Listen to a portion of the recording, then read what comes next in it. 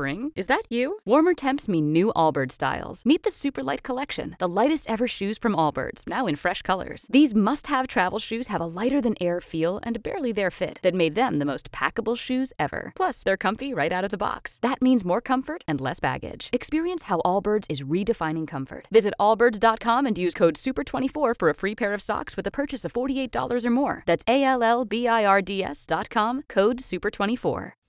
As you head in on this Monday, December 5th, it's partly to mostly cloudy and some patchy dense fog developing in our community, which has so many deep roots with veterans.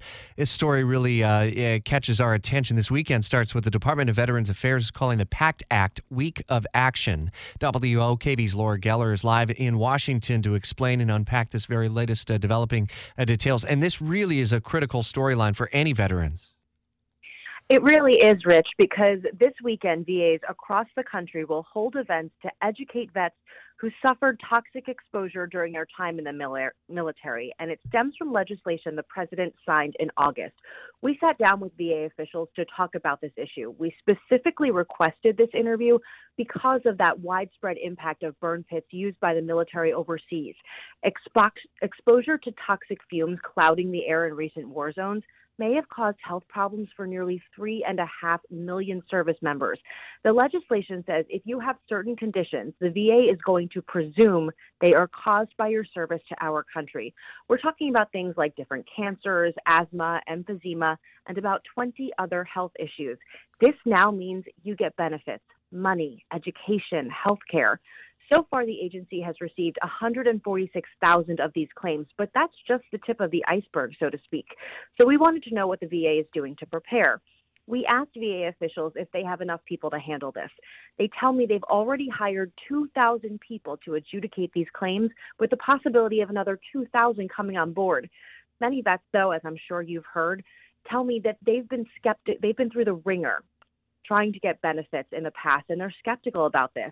We took those concerns directly to the VA, and one official tells me that's understandable, and they are studying denials. But he also says toxic exposed veterans have waited entirely too long to receive benefits, and they're going to get them now, Rich. Laura, is VA kind of giving some advice on what veterans can and should be doing now, and kind of what's the timeline for all this to develop?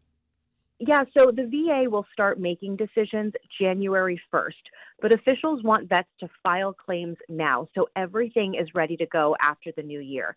And here's something to keep in mind. If your claim is approved, it'll be retroactive to when the president signed the bill in August.